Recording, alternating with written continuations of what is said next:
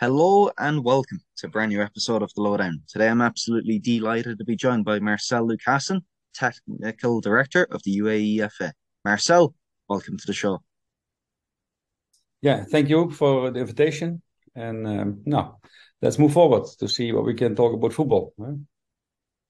Marcel, as I begin with everyone that comes on this podcast, what was your earliest football memory? My earliest football memory was, I believe it was a year of 6, 7. And in that time, you could only start at a club when you are 9 years old. But obviously, they liked me how I played in that early age and started with football. And my earliest memory of this is that we played 11v11 on a normal pitch with the big goals. The only difference was that they hanging in this bars, that the goal was a little bit lower, but the width was there, but not the height. So that was my earliest memory. So we played in that young age. We played 11v11. You can imagine what happened then, And on the big obviously, pitch with the big distances and I mean, coaching has played a huge role in your own footballing career. I mean, where did that begin to come into play? Where did you begin to develop and understand that you had a hunger and an innate passion for coaching the game of football? Yeah, that was actually very early. I think when I also was a player with maybe 12, 13, 14 years that I was in that age where we lived, you had a lot of parks where we could play football on the street. We play football on the street. We play football in the parks. So you were actually the whole day busy with football, the things what you like. Now there are much more possibilities in that age. We were not at home, sitting not at home. So, and doing this and get the very early understanding of the game, I was helping teammates or friends with their football action. Actually, so unconsciously, I was helping them, what I could do better. And I was also very inconvenient for my coaches, I must say, because I was always had the questions what and why, and I had to explain this. So it was very difficult for a lot of coaches to explain things. So you came in general things. So that was all in that stage that you were with your friends, with your teammates, and try to help them when they had some difficulties in passing a ball or controlling a ball or this kind of things, that you were thinking by yourself, okay, how could I help him? How could I help him to control the ball better? And that was actually, it was that a red line in all the years that I was a player by myself. And even when you get older in the ages, in the 16, 17, 18, and that you also joined in professional clubs like VVV Venlo, who played in the Eredivisie, and that you hear a coach, that's maybe a nice example. A coach was shouting on a player in a possession game who wanted to control the ball, but the ball was bouncing away from his foot, and by that he lost the ball. Okay. So the coaching was, hey, concentrate. And I thought to myself, concentrate? How can the coach see that? Because I know the guy who lost the ball, and I thought, well, maybe he's the most concentrated person on this whole earth. So why does he use a word? Okay. Now, this coach was fired after 4 months. There came a new coach. And what happened with the same player happened the same. So the same coaching from the other coach, that he has to focus more, because he was losing the ball when he controlled the ball. And I thought to myself, why don't I help him? Because it has nothing to do with concentration. That was by me already that I thought, okay, it has nothing to do with concentration, because I was looking how he controlled the ball in a certain way. So he was standing wide up. The moment that he was standing wide up and you have to control the ball, he's standing on one leg. So his central gravity was behind him. So he had a lot of signals in his body, like don't fall down. And so a lot of movement in the body, don't fall down. There's an opponent coming, I have to make a decision and all this kind of thing. So I thought by myself, when he is bending his knee more in his standing leg, then the moment that he will touch the ball is in front of his body, is under his body instead of in front of his body. So I said to him, I say, I have an idea how I can help you. That is after the training. We're going to do this after the training. So I was doing this with him, let me say, maybe 3 times a week, 15 minutes, 20 minutes, passing the ball. And he had control. He had to control the ball, and the speed of passing will be more and more and more. Or actually kicking the ball, because there was no opponent. So then it's kicking the ball and not passing. So I was kicking the ball to him, and he had to control the ball. And I was correcting him. What is the best body position to control this ball? Now, and that was very funny. After 3-4 weeks, it was in a possession game. And do you think what do you think that the coach mentioned to him when he controlled the ball in a compact situation, and had a good solution as well? So his coaching, what he got at that moment was, "Yeah, I see that you are better concentrated." Yeah, and I was laughing. And he was looking at me, and I was looking at him, and I just did this. So this is all about. And what with me started, and when it went to the age of 19, about that age, I think, I had in 1.5 years some serious injuries, where I thought to myself, okay, I don't going to set my money on playing on the highest level, because the risk is too high. So I have to take up some courses. And then when my father asked me, what are you going to do?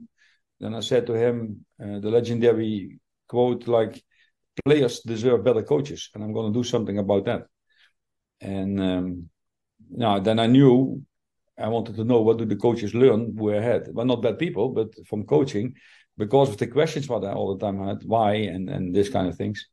I thought to myself, I want to know more about what they learn, what they're learning. And then I realized that there's a lot of things also missing, like biomechanics, psychology, physiology, pedagogy, all these kind of things. So I thought, okay, I want to learn this, not to be a doctor, not be a physiotherapist. I don't want to, just to look in the other worlds, to see what can I take from the other worlds to transfer it to the football context, because that is what you need as a coach, beside your game insight and managing people and this kind of thing. So yeah, that was in the early years, where I was a really young age, busy unconsciously to players, thinking about football, also asking questions on the tactical way in a team. I think I was captain from the under 15. Then we played against Ajax as an example, and I asked the coach, when they have the ball, one of the center backs is moving into midfield. So they have an overtal there, 4 against 3. How do we solve it? Now, the answer what I get was working hard. Yeah, working hard. We're always working hard, you know. There's anything with this kind of quotes, this kind of non-football contextual interpretations. Yeah. And then in the changing room later on, as a motivational speech, don't be afraid of them, because also they have a father and a mother. Yeah. So teammates were sitting there with under 15, yeah, and I was sitting there. What the hell is this? So there was all these influences was with me, that I thought, okay, that you are busy unconsciously. What do you need as a coach when you want to be a coach? What would you need? So good were these experiences, because you're also learning from that. You're learning also that you reflect on yourself, that you're going to say, okay, when I want to do that job, what do I need?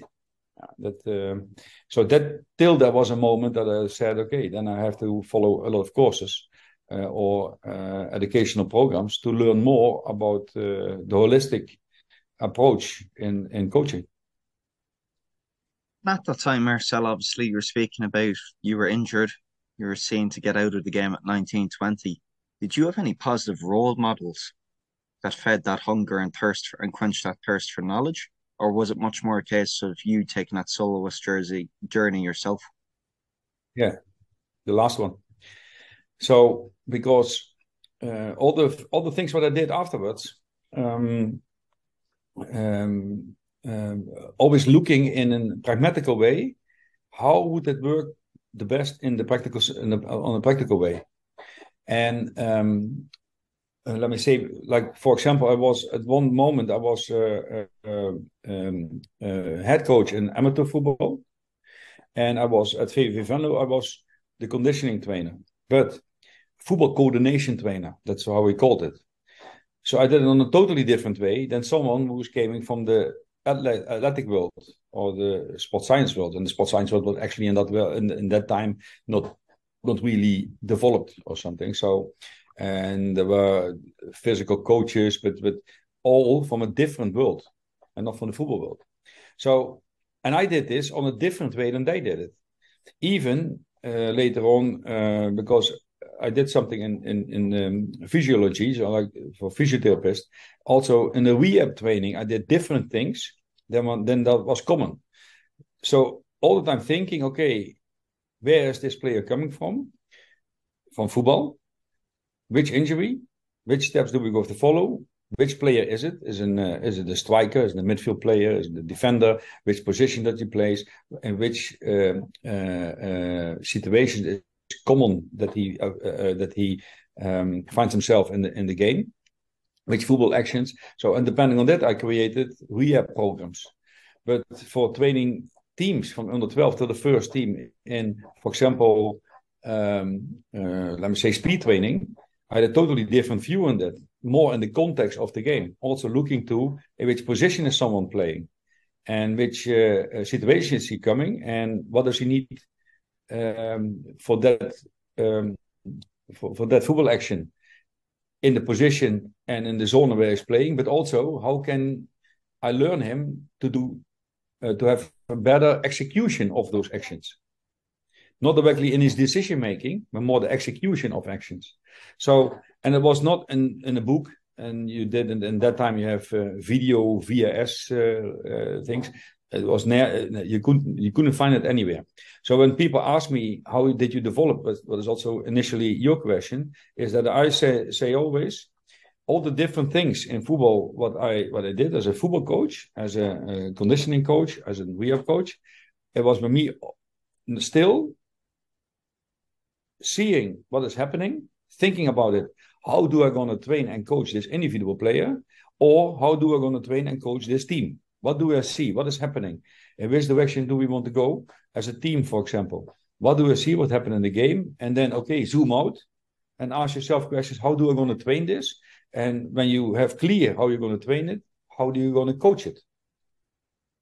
And so I couldn't read like books about football. I couldn't look to this video content. I couldn't look later on. You see that people now looking at YouTube. I can't. I have my reference, this objective reference framework.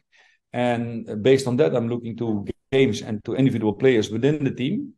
And think about it. How do I going to optimize the team? Or how do I going to optimize the player? So by that, you get also a lot of experiences that you get, of course, beside the knowledge is also that you get a lot of experience. Also by asking, you can also ask a team, you can ask a player. You see things that you think, okay, that's interesting. Why did you do that? And that is more the development what I did in all those years, and applied it in practice. And in practice, you're going to learn more things when you're going to do it. Not copying things. Of course, being an original.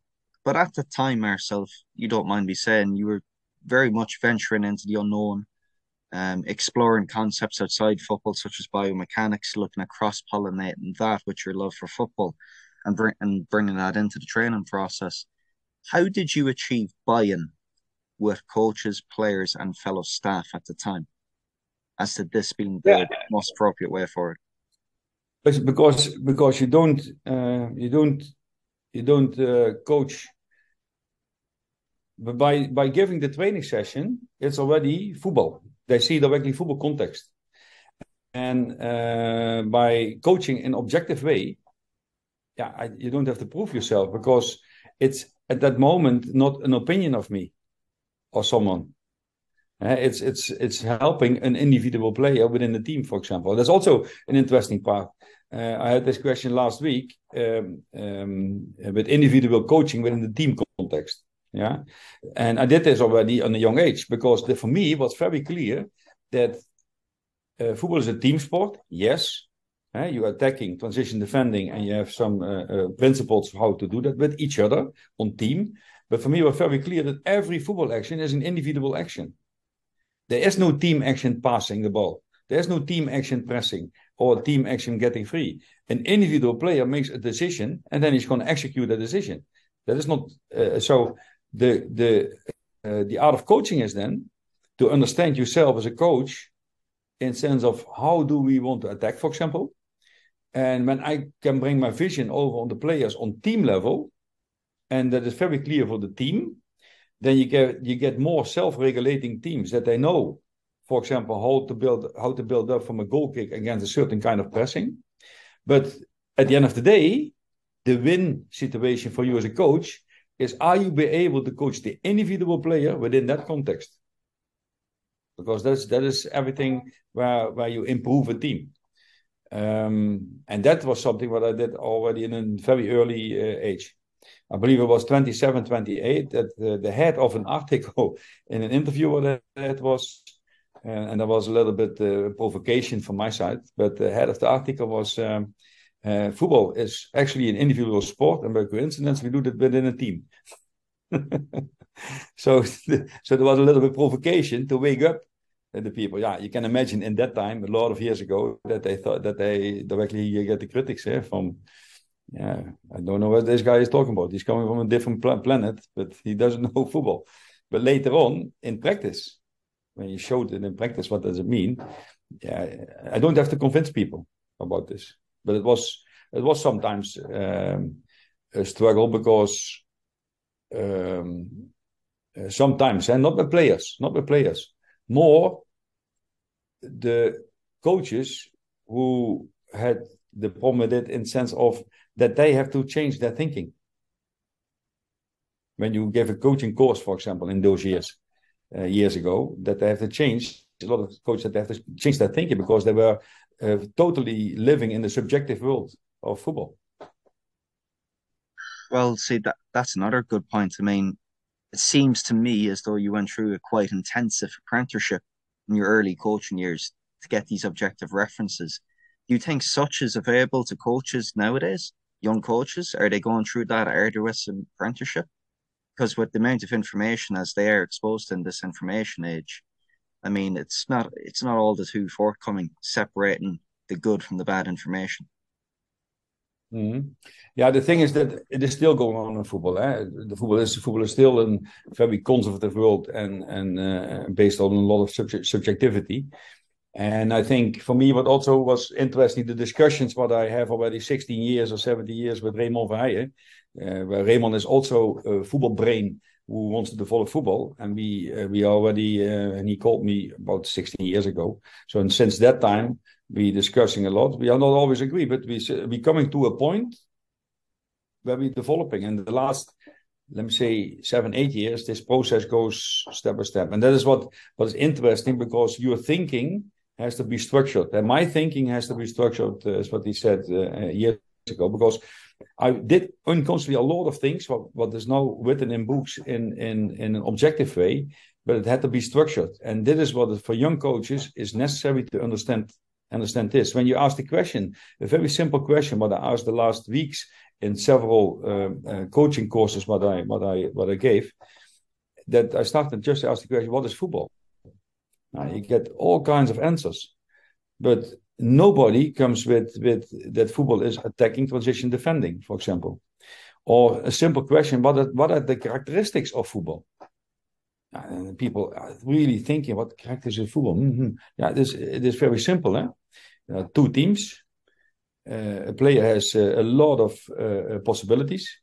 The pitch is a design pitch in a rectangle. This kind of things, they don't think about the simple things. What are the characteristics? Specific rules. You have offside. There's no other sport where you have offside. So specific things. So when you know these simple things, or only these simple things, that means already a lot when you transfer this to the training. When the game is a starting point in some age for your training. Football has to be the starting point. Then you transfer this always to your training sessions. But what do you see in practice? That there are all kinds of sessions and exercises which are not contributing in development football. And then in all those years you get all kinds of new things. What people say, invent something new. For example, chaos training. What is chaos training then? Football on itself is already a chaos sport. It is on itself already a complex sport, because the fact that a player has a fine number of possibilities in making decisions is already chaos. So that is something modern, and then suddenly we playing with 3 teams on 3 goals with 4 different colors because we have to create chaos. A football game has only 2 colors, and there's a direction. That's why there's a rectangle. There's a direction, and one side you're attacking, and the other side you're defending. And within that, you attacking, transition, defending, and a lot of football actions what you have to apply within that context. And there's already for a lot of players chaos. Yeah. So in this complexity, and that is mostly because the people who come in with those kind of things, they're thinking in the subjective world of exercises, instead that their start point is not the knowledge about football. That's not the start point. Yeah? Do you understand a little bit what I mean? It does make sense. And to be honest, I think it's indicative of the industry as a whole nowadays. You mentioned the word chaos. I mean, not in that context, but if you look at top flight football now, Marcel, really is interesting. The football news cycle has proliferated to a point where it's 24/7. We've seen this year with the World Cup, the congested fixture schedule and whatnot. So you can see how football has become more and more ingrained as part of the entertainment industry. And we're evolving so quickly at the speed of change. Sometimes we ought to just take a minute, step back and reflect on some of the processes and observations that are already in place. I don't think there's enough of that going on in the game, to the best of my knowledge, at least. Now, so you say sometimes you have to reflect. No, you have to reflect after every training session and after every game. Actually, a coach has to reflect every day, and not to summarize the day, but to reflect what did it mean, what did I do today, and what did it mean for me, and what did it do for my team, and for the individual player. So that is what a coach has to do every day, and that we went in the right direction. And yeah, is it the question that what I'm seeing? Could I transfer this to the training? Because the thing is, when coaches would know more about the football action theory, it will help them a lot to structure to get a logical structure in their thinking, in order to have more an objective reference framework to start coaching. But the most have, as I said before, they have a subjective starting point. And so there's no hierarchy above it, but structure the things more related to the sport what you're coaching.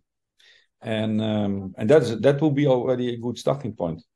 I was just thinking about, to give an example, what I said before with the characteristics of the game. And what you often see when I ask coach, okay, you play possession game 5 against 3. Okay. And I will ask one of the coach, okay, can you write this down on a flip chart? Okay. And then they're starting with a square. That's already, and then 5 against 3. And my question is, okay, and now you're coaching the 5, and you want to improve passing, controlling the ball, getting free. Those 3 football actions you want to improve, okay? How do you going to do that? Yeah, they have to get free in this area, and say, okay. And when those 3 win the ball, what do they have to do? Yeah, okay, then start over again, and they are 2 minutes in the middle. Okay, funny, because I played a lot of games, and there was never a referee who said before the game, hey, when you win the ball, you have to give the ball back. So there's already a rule that doesn't exist in football, Okay, but there's an exercise. That's one thing. Then, but a square, football pitch is not a square. A football pitch is a rectangle. So why do you practice this in a square and not in a rectangle? Okay, makes sense. Because, then we have depth. Yeah, but depth has a reason. Because there is a direction. So when there's 5 and you want to improve them, in passing and controlling the ball and getting free, and they go in a certain direction, where does it end? Because there's nothing where it ends. And then you have to help him. So now, okay, he's outside the pitch, 2 small-sided goals, but passing goals at the end, you finish there. So you're starting always here and you finish there. So, and now those 3, again, they win the ball. What do they have to do? Give the ball back, or do they something different in the game? Yeah, they do counter-attack. Okay, they need also on that side 2 small-sided goals. Now, maybe in this neutral area, you put one defender who is going to the passing lines, and when he has the ball, he will directly deliver the ball in midfield, for example. Okay, so in this exercise now, you have now a direction. So the attacking team, what you want to improve passing, and the football actions, passing, getting free, controlling the ball, they have a direction that they finish in a passing goal. Those 3 players who win the ball, they have directly a counter-attack goal. So still, your aim is to improve the football actions, passing, getting free, controlling the ball. But counter-attack is inside. But also the behavior from the 5 players when they lose the ball to win the ball directly back. So you don't coach counter-pressing, you don't coach counter-attack, but it's inside the exercise. So unconsciously, you let them also experience this. And maybe the next week, you do the same exercise, because 5 against 3 is actually simplifying 11v11, but maybe you do the same exercise, only now you're coaching counter-attack. And maybe the week after, you do the same exercise, only now you're coaching counter-pressing. So this is using the characteristics of the game. Also, what's very funny is then I asked, okay, let's say that it is very easy for this 5. What then? 2 touches. Say, okay. Also funny, say I play a lot of games, and there was never a referee who said, today we play with 2 touches. So how can you use something from the game in order that they learning to make better decisions? You can make it smaller, that you still have depth. Yes, okay, that is possible. But can you use another thing? When you're asking, still they don't find, and there's a lot of time that I did this, they don't find the solution. But the solution is, although you want better passing, getting free, controlling, yes, those 3 football actions, you can choose to coach those 3 to press better. When they're pressing better the others, they have to make better decisions. Yeah, so that's also a characteristic of the game. So that is just as this small example, when you know the game, you know football, and you then zooming out, you're reflecting on your training sessions and everything, that is where you have to challenge yourself to design sessions based on the football game. And if we are to do a little bit of reflection, I mean, Marcel, you've put together some of these methodologies, philosophies in place at countless organizations, both at international and club level. One of which I wanted to touch upon was the DFB, German football. I mean, you were part of a process there where you helped plant a seed, which they're still reaping from. Players and coaches alike. Why was that generation so successful? Where the generation was successful? What do you mean? Yeah, no, it's in Germany. Yeah, in Germany it started, was about 2007, 2008. There, Matthias Sammer was at that time the sports director in the German Federation. And he called me, he wanted to meet me. And he invited me in Frankfurt in the headquarters. And he wanted to meet and talk about football. That was actually the starting point, because he was, of course, they learned from the Euros 2000, where they had a very bad Euros that they, in the years before, they realized that they did always the same what they always did, where the surrounding world was developing. So they had to realize we have to do something different now. And we have to wake up. It was a wake-up call. So they changed the infrastructure, but that was to create at least the foundation. And now the next step is to develop really the football coaching part. So when I sit with him in Frankfurt, he mentioned, and it was it was also funny. Last year, a journalist referred on that because he was talking with Matthias Sammer. He said, "Mr. Lucassen," he said, "we Germans, we know physical what we do. We want to stay on the newest development of the physical part. We also know a little bit about defending, but you do something what I heard the first time, and I did already 15 years with teams for me, gegenpressing, so counter pressing. I did it always because it's a natural behavior of players. And he asked me, what is this? I said, no, very easy. When a 9 years old kid has the ball, he wants to score a goal. When he loses the ball, he wants to win the ball back directly. It is a natural behavior. Only you have to structure that for all the ages. Only the problem is that the coaches, they see them as mini grown-ups, and when they are 11 years old or 10, 11, 12 years old, suddenly they have to train tactical. And tactical means also in the training session. So they stop situations because the coach is seeing that the player loses the ball, then he stops the situation to coach that instead of let it go, because unconsciously you get the behavior away from the player to win the ball back directly. Okay. Now, that was one part. But the main part was that he said, and he went over to me, he said, Mr. Lucas, we Germans, we can't play football. Can you please help us? It was a little bit cynical from his side, but at the same time, he had a message in this. Okay, then we discussed about football. He planned 1 hour, it became 3.5 hours. So, and then he asked me, would you be interested to work with us in the federation to develop a playing style for the national teams? And I mentioned, I said, okay, but first I have to know what you're doing now to identify what is going good, how do we from good to better, what is underdeveloped, because I don't know which direction I have to think now. But that's how I started with the teams, and went first with the national team, youth team, to see what they did now, and made an analysis about this. And then for the next step, I worked with all these national teams. And to be fair to the coaches, like Marco Pezzaioli, like Stefan Freund, Christian Ziege, they give me all the space to work with the players. So they actually said to them, listen, this is Mr. LUCASSEN. He will do all the training sessions and will analyze with you guys. And like Stefan Freund, he said, there was the generation with Emre Can.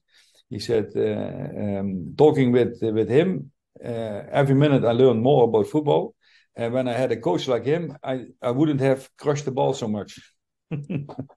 So that doesn't mean that he is still the head coach. And by saying this, made himself also very strong. But it gave me the possibility to do that, what they asked me for. So that was the first step. Important was, and it was a different approach than in other situations, because working with the national teams was that there was a sound going around in Germany from, hey, they do something different. And there's now some guy who is coaching in detail players, and the players came back with the clubs, and there they get questions from teammates or coaches. Yeah, my head is full of information, but I want to go back there because that's top level. Okay, so you get a different vibe. Yes. So at the first training camp, what I attended with the youth team, there was nobody on the pitch. And I thought, how is that possible? Because the best talents from a certain generations are here, and you are able to go there. And slowly, more and more people came, until it was crowded with coaches and scouts on the pitch, but just with training sessions. The next step was to bring the knowledge to coaches from the under 15, under 17, under 19, from the Bundesliga clubs who are working in the academies. And together with that, I worked also with the coaches who are responsible for the UEFA education programs in all the regions in Germany. So you get like like this in the country. So from top down, it went slowly to bottom up, and it got good up. So that was a very good process, and where I measured that, not that there was more results in European championships and of course in the World Cup in 2014, but the measurement for me was more that you saw the average age of young players when they entering the first team, and with the training session also playing in the first team, the average age went down. That was in the beginning, I believe, 23.4 or something. It went slowly to 21 and then 20 till it was 18.9. So, and that says something about the education in the whole country. And and you saw it back also different kind of players, more creative players as well. and also players who understand the game better. You could, at some stage, you couldn't. In the beginning, you couldn't talk about game plans with players because they were trained like robots and a lot of isolated things and all, not in the context of the game. So and that changed step by step. Yes. So it was an interesting process, and still now, just before our meeting, I had our meeting to talk about. I will give 2 days for the coach educators from the B, A, and Pro in Germany. 2 days. So every year I will give 3 times 2 days to educate them to develop the content further and further, so that they can use it in their trainer licenses, and so that. Because what we said in the beginning, that you always, as trainer coach, you are always a student of the game. That doesn't mean that it finished. The development of better coaching, that there's constantly an evolution in this. So I still have contact in Germany that I help them with developing football. And it's a funny one too, because we spoke a little bit off camera briefly, Marcel, and we've mentioned it a few times in this podcast about organizations going from good to better. I mean, after some organizations undergo a period of change, such as the DFB, I'm not necessarily name posting him there now, but why do some organizations stagnate after such a period of evolution and growth? Mm-hmm. Yeah, I experienced this when you're in the overall organization like the UEFA or the FIFA or like here the AFC. Unfortunately, what I see that it is that it is led by people who didn't develop themselves on that area, but they have to make decisions. So they are more making decisions based on their knowledge as they did it when they were coach or coach educator, but they didn't develop in the evolution of football. Like what for example, Raymond Verheijen, what I mentioned, what he does and what we do together is constantly thinking about the evolution of coaching, because players deserve better coaches. So that doesn't mean that it stops, because you have to evaluate yourself constantly in order to develop the football coaching philosophy. And the good thing is that it is from our side is based on also science. And science is very interesting, because when they do research is a fact, and they gonna do research on that fact till this proof that it is not a fact. And that is happening often in a lot of organizations, that it is based on the experience of someone or some people. But everything in football, at least also in other things, but in other kinds of areas, but in football, it starts with knowledge. And there's knowledge you're going to apply in practice, and there is where you're getting more experience. But you have to develop your knowledge constantly. And that is mostly what I see now when there are workshops and everything, that is still a lot of subjectivity, you know. So last workshop about elite players, there's still a lot of things coming. Yeah, they have to maintain concentration. They have to stay focused. They don't have to get emotional and this kind of things. Yeah, it has to do with the coach. And how is your coach model developed? Because when a coach has a lot of football references, then he will coach in the context of the game and doesn't use non-football contextual language. But you see that in what I mentioned before, in the conservative world of football, there's still a lot of subjectivity, and it is still not there. And also, the expertise from different worlds who are entering in the football world, also this is not helping. That doesn't mean that you say no to other expertise. You don't say no to them. Only you have to look from out of the football world. Out of the football world, you have to look in the other world and take a part with you and transfer it to the football context. Instead of saying to this expertise, hey, you coming from this world, the psychology world or the athletic world, come in my world and make my players physical fit or mental fit. Yeah, what does it mean? So what you get is that they coming from a different world in that world with their knowledge about that world, but not about this world. And football coaches and also people who have to make decisions about programs in there and this, they think, he's very good. Yeah, he's very good in this world. But is it also good in this world? That's something else. And that is first what you have to identify as well. And then you get, that's why football needs to develop himself constantly evolution. Because also the language what they take with them from that world in that world is non-football contextual language. And that's why you get also that coach is going to use words also towards players, but there's no context. You hear it also in a lot of interviews. Mentally, we were not good today. Sorry, but can also be some language out of some district of China. I don't understand what he's saying. But when you asked a coach in the football context, why do you say that?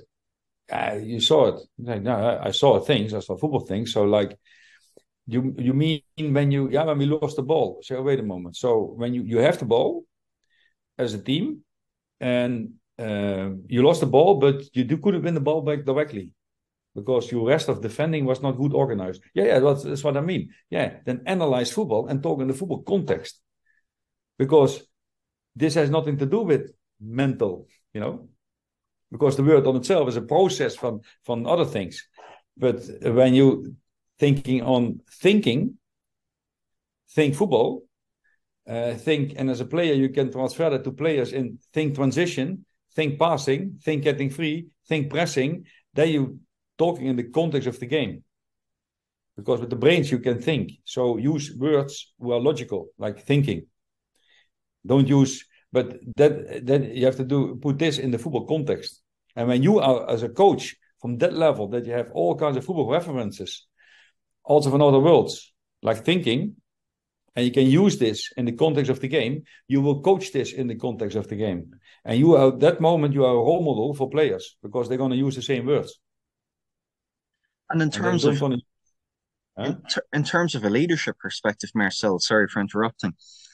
What I'm very interested to hear is that if you wanted to call this universal football language, so to speak, transferring this knowledge, I mean, you've managed up at a lot of different organizations, ranging from Al Nasser in Dubai to Arsenal to the DFB. I mean, how do you begin to approach that process, and what did you learn during that period in terms of managing up? Yeah, that's a good question. So everywhere where I was in the different situations, because there's a federation, there's a club, and different cultures, and also every club has a culture, every federation has a culture. Although a lot of clubs and federation will be interesting when you ask them what is your DNA, and I think that a lot of them can't give an answer, but okay. The first thing what I always do and did was analyzing, observing, asking questions in different departments and everything to get more background about the club, about the federation, and identifying what I said before, identifying what is going really good and how do you improve this that become better, and what is really underdeveloped.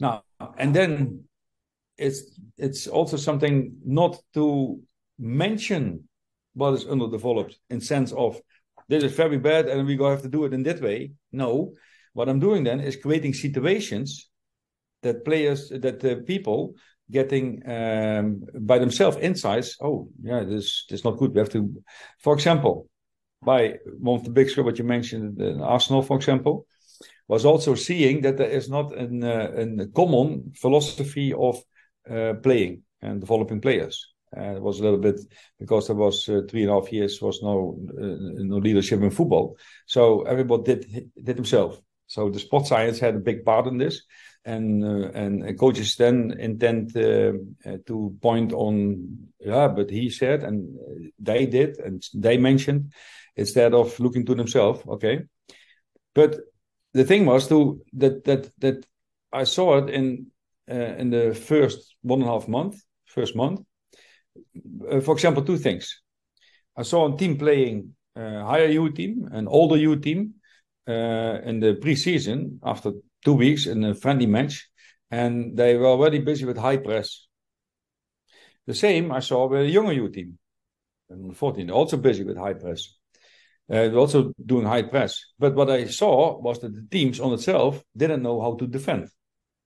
So defending in horizontal way, diagonal way, vertical way. So they didn't know how to defend, both independent from each other. So I thought, okay, wait a moment. Defending is the starting point, and a specification from defending is pressing. There's a specification. How can they be busy with the specification when this is not organized and it's pre-season? What is the plan behind it? What's the idea behind it? But okay, there was no plan, but okay. So I take it with me. Didn't talk about it, just take it with me.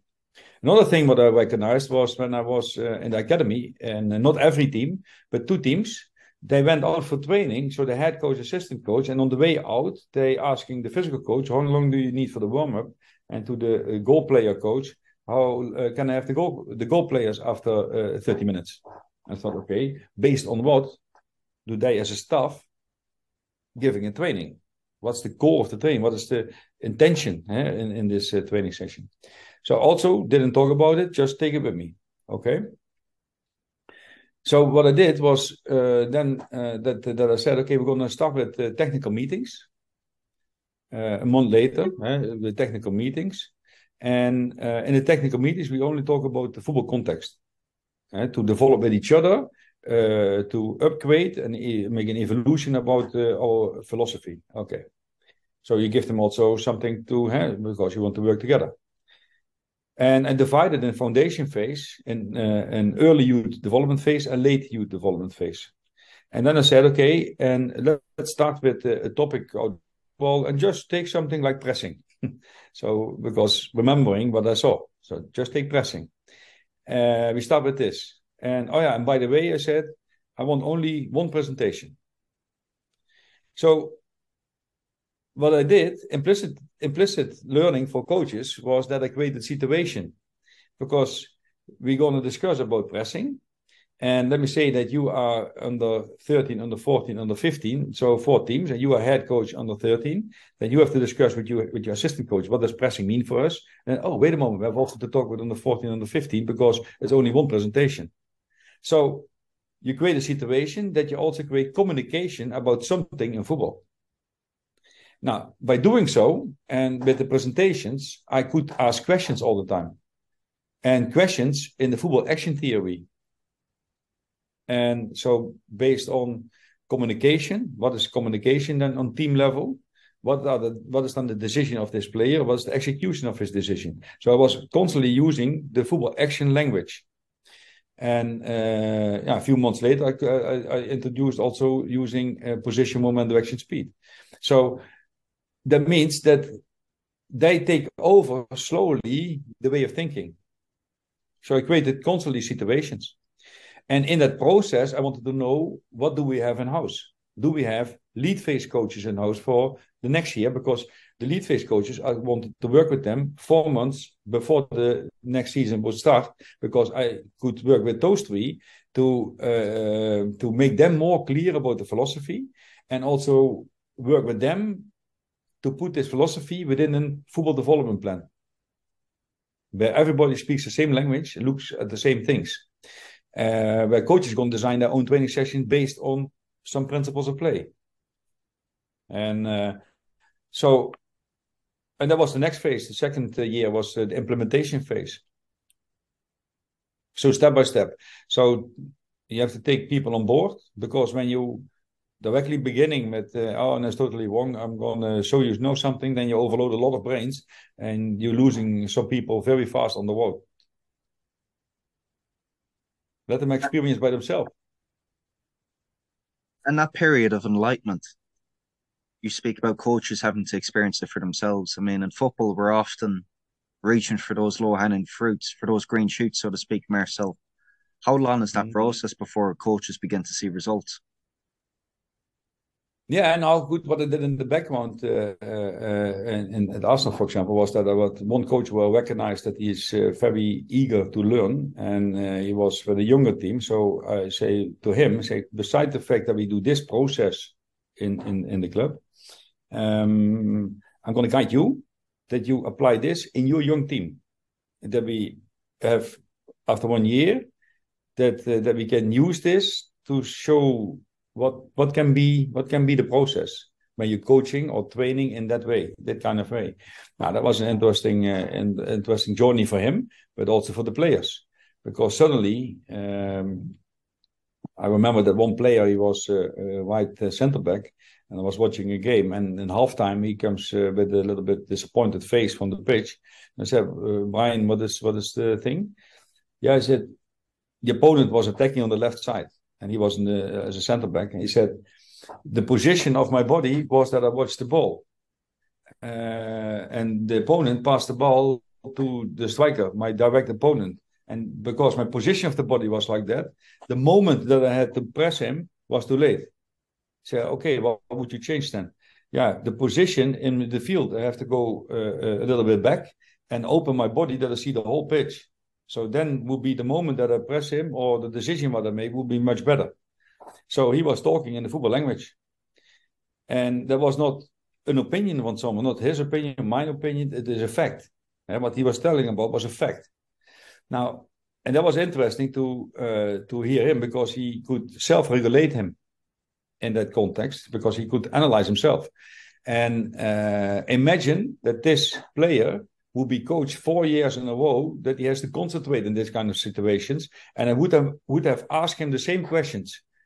The same question. Maybe he would have asked, I have to focus myself better. What does it mean? I don't know. You see the difference, eh?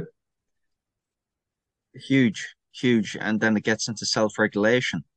And, No. a stem on from that, Marcel, for me is, I mean, throughout this podcast and from what you've spoken to me and others now about your career, it's been a tremendous process of constant growth, constant learning. I mean, you've brought that growth and learning to countless others as well.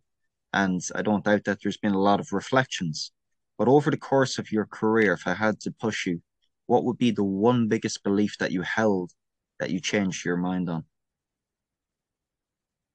The biggest belief Yeah, that changed my mind. yeah. Um, oh, can you specify this? Yeah. Through your series of reflections throughout your career, what was the one thing that perhaps led to the biggest change of growth for you? Yeah, do you know what it is? The biggest. Now, do you know what it is? Because from a younger age on, what I mentioned also as a player, but also as a coach, you see details very fast. And the thing was that I was later, when I was getting a little bit older and also coaching players, but also the first time that I gave coaching courses, that coaches asked me for the details that are phenomenal. I want to learn to see through your eyes. And that was for me always a question: how do I gonna coach? How do I develop coaches that they're gonna see the same things what I'm seeing? Because sometimes I thought, how is it possible that I don't see it? And so then you came sometimes in the that you have to convince people. But the question was always with me: how is it possible that I don't see it? And that I learned also from the neuropsychology that sometimes that you have, that you see in the big picture, that you see the details in the big picture, but also the whole context, and that is not for everybody given. And that was a moment that I thought, okay, then it would be good that we structure coaching and insights in coaching, that we structure this more, that people can start out of a structured point of view, and now that was actually the next step to help coaches. When you're coaching, first you have a structured reference framework, an objective reference framework, and then when you're coaching, in training, you have the possibility to coach. But coaching has to be in questioning, not explaining, in questioning. And questioning can only be when your references are high. But also, where are you positioning related to that what you want to improve? When you want to improve the build-up from the back from a goal kick, for example, and you're standing still on the side that you're seeing this instead that you're looking out of the view of a player, yeah, then will it be difficult. So when you don't see it, then positioning yourself that you see out of the view of a player, and that you and when you have strong references, then you can ask questions to the player when you see something. Like the first question what I'm asking players when I see something is, okay, stop. What do you see? That's my first question, because a player sees also something, and based on that, I'm going to ask questions. And this to give your knowledge or what you're seeing and what you're doing unconsciously, to make it for yourself more conscious, in order that you can transfer it to others. Is that a little bit clear? Yeah, Yeah, that's very that clear. is. That is because I was a long time that I thought, how is it possible that I don't see it? Or when you making strategic plans, then I was already in step 5, when my surrounding was still in step 1. And maybe my surrounding was much more intelligent, but I didn't understand why don't see it. Then we have to go in that way.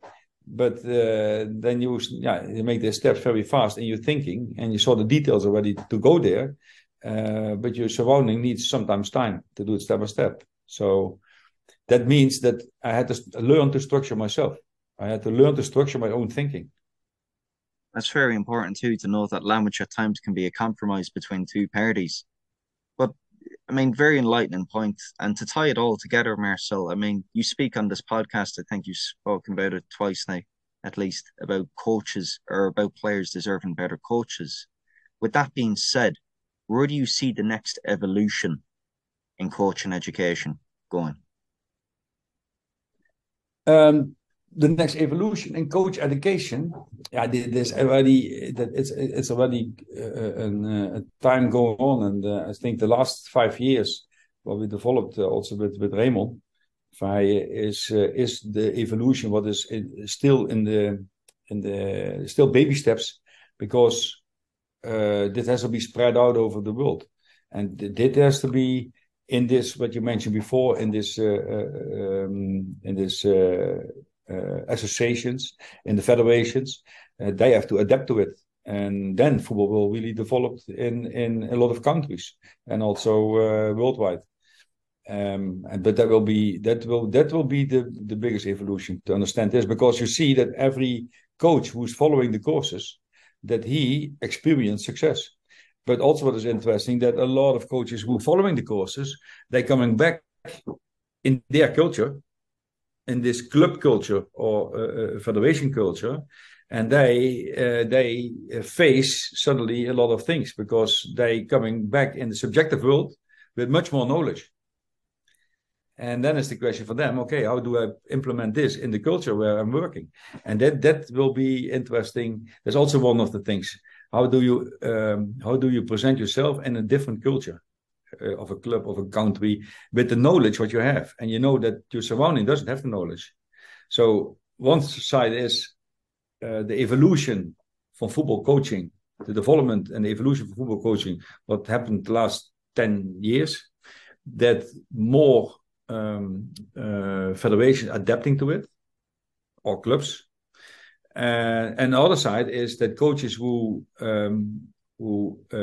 improve themselves, so the personal development, that they learning, and also from each other, how do you implement this in a culture where you are surrounded by people who are still stuck in the old way fashion thinking.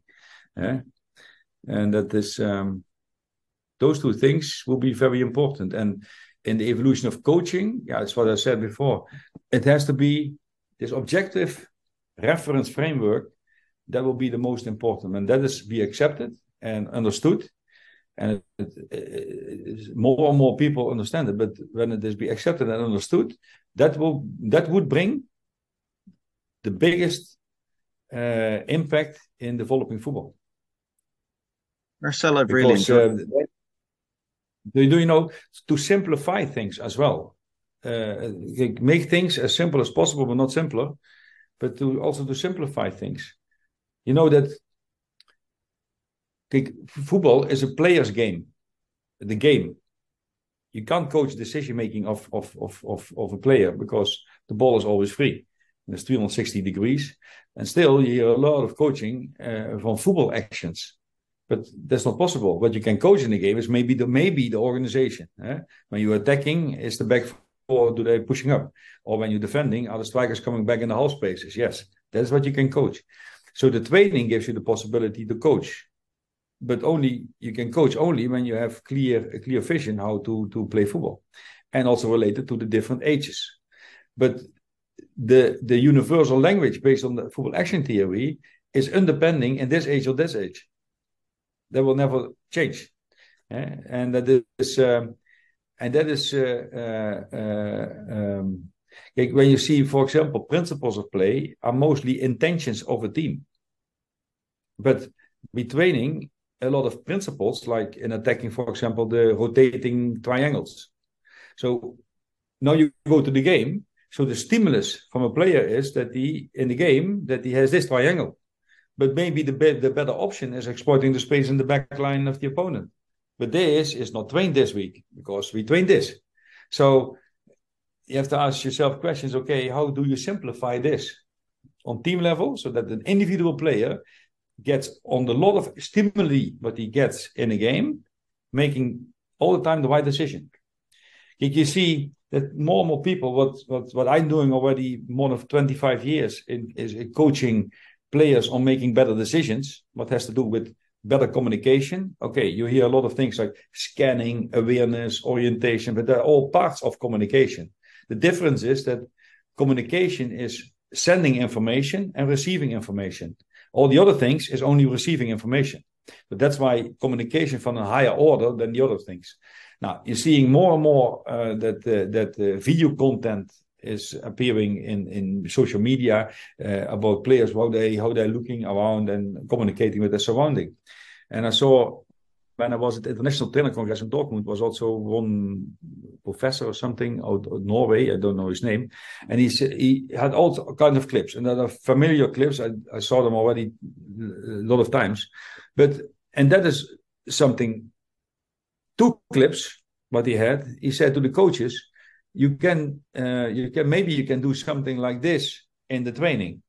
So one clip was from Erling Haaland in his warm-up, and he was on the sideline doing fast footwork drills over the line. And by doing this fast footwork drills, he was doing right, left. Okay, that was one example. The other example what he had was Son from Tottenham Hotspur was kicking the ball to a teammate, and the moment that he kicked the ball, he did this and this.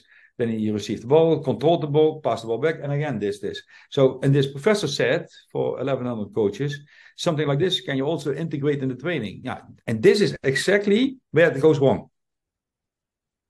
Because he doesn't know the context of the game. Because where is the context? That will be the same that you sitting in a car on a parking spot, nobody is there, you're the only one, the only car, and you're sitting in this car, you have your steering, and you have your mirrors, and you're sitting there for 10 minutes, you're doing this. Mirror, mirror, shoulder, mirror, right shoulder, mirror, mirror, mirror. In which context? There's no traffic. It's the same. So this is what is going wrong. So because he said this, coaches will do this in the training. Yeah, when we do fast footwork drills, you have to do this. On which context? You understand a little bit what I want to say? Yeah, I'm just curious though as to why you think that still exists. I mean, you've experienced it right from day one in terms of your own coaching journey, Marcel, from the age of 18, 19, in terms of people isolating these actions within football, compartmentalizing and putting them into boxes. Why do you still think that exists? Because they don't have the starting point is not football. What I said at the beginning, let me say, when you know, very simple, when you know the characteristics of the game, you have 2 teams. There's a certain kind of direction. And so there's a rectangle. The pitch is a rectangle. There's direction. One team is attacking, the other team is defending, or the way around. The ball is always free. There's 360 degrees. You have specific rules. Now, this is already the logical in itself. That gives you already a lot of information how to design a training session.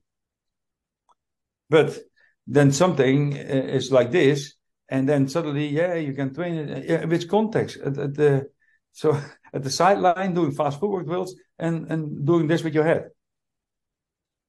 Maybe you're losing your stiff muscles in the neck. Yeah, that's okay. Yeah, but that's something else. But you see it everything. So, like what they also call so-called passing drills, for example. Yeah, and passing drills where there's a square, and they kick the ball here, and then bounce the ball back, and then there, bounce the ball back. So and they go around. There is also no direction. You're just going around. There's no direction. Oh, then we go the other side. Okay, then we go the other side. The only thing what you're training there is kicking the ball to each other. That's what you're doing. In kicking is an integral part of passing. But passing is an interaction with your surrounding. For passing, you need an opponent, you need a teammate, spaces, there's a direction. That is passing. Passing, there's an interaction with your surrounding. When there's no interaction, it is not passing, it is kicking. Just kick the ball. Like sprinting can be, doesn't have to be, but sprinting can be an integral part of getting free or pressing. But do you have to train sprinting isolated, or can you do this in the context of the game? Like, you know that there are 4 time and space characteristics in an action. Yeah? It's the position of an action, the moment, the direction, and the speed. This is also chronological. So let me say that you want to get free based on the game situation and your communication with your surrounding. So you go getting free, you make a decision, you go get free in a certain position, on a certain moment, in a certain direction, with a certain speed, based on the game situation. Now, when you compare this to sprinting in athletics, then position, moment, direction, speed is totally different. Because the position is very clear. The moment is also clear because there's someone who starts. The direction is also clear, straight ahead. And speed is also clear because based on genetics and training. And they have to do it only one time for 100 meters. But these 4 given facts are totally different in football. And so all those things are very important to realize to know the game. And isolated, the logical structure of football, what we said before, is communications from the highest order. That's on team level. Based on this communication on team level, a player makes decisions. Yeah? So this is based on his game insight. And then he's going to execute the decision. So execution is from a lower order than the other 2. Execution in gymnastics is very important. So in gymnastics is execution of the movement, what they make, very important. But in football, it's totally different. There's decision-making much more important based on the communication. And communication from the highest order because that is on team level. And that the tool to optimize communication, that are your tactical principles. And based on this communication and this team intentions, the player makes a decision. And that is an individual intention. And then he's going to execute the football actions. That's what we call football technique. That's from a lower order.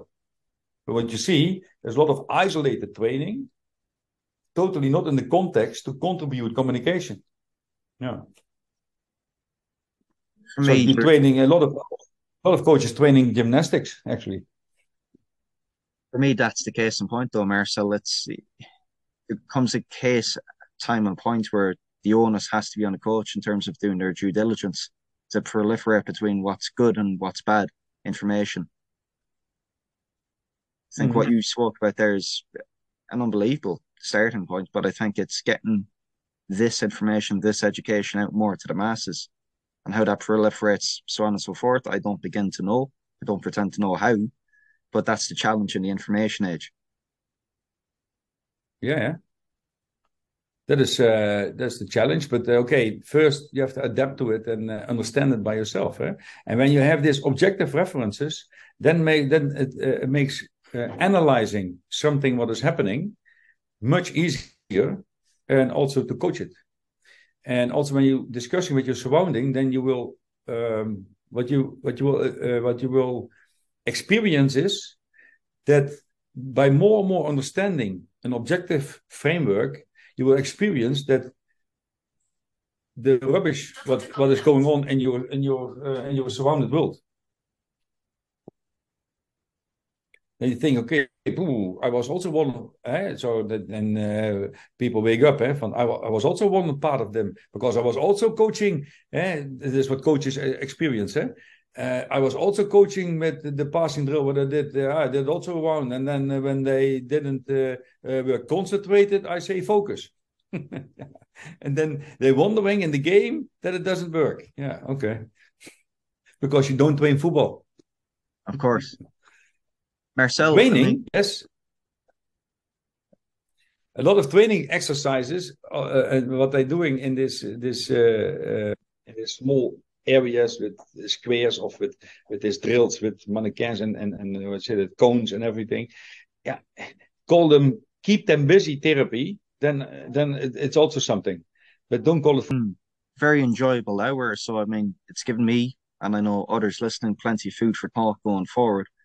But I mean, for those listening that are even slightly bit inspired to thread a similar path to yourself, follow you in your journey, I mean, what advice would you have for them? Challenge yourself every day to become a better coach. You can only be growing when you challenge yourself or let yourself challenge by others to become better. That's where you're growing. Yeah. So talk often with the person in the mirror. And be, on a positive way, critical to this person in the mirror and reflect with this person in the mirror. I think that's some fantastic advice. Avoid blaming external factors. Because that is a surviving mechanism. When something is not working, then coaches intend to blame external factors. But when you have to blame external factors, you have to first talk with yourself, because maybe you're not good enough. So you have to become better, and then it starts over again, challenging yourself. Ask yourself, how do I become better? And challenge yourself, let you challenge by others, then you're growing. Having the good reference point to begin. Marcel, I think that's some fantastic advice to close the podcast. It's been terrific having you on. Have a nice weekend, Connor. And have a nice day, because you have a long day still to go. So, okay. Hopefully you can sleep.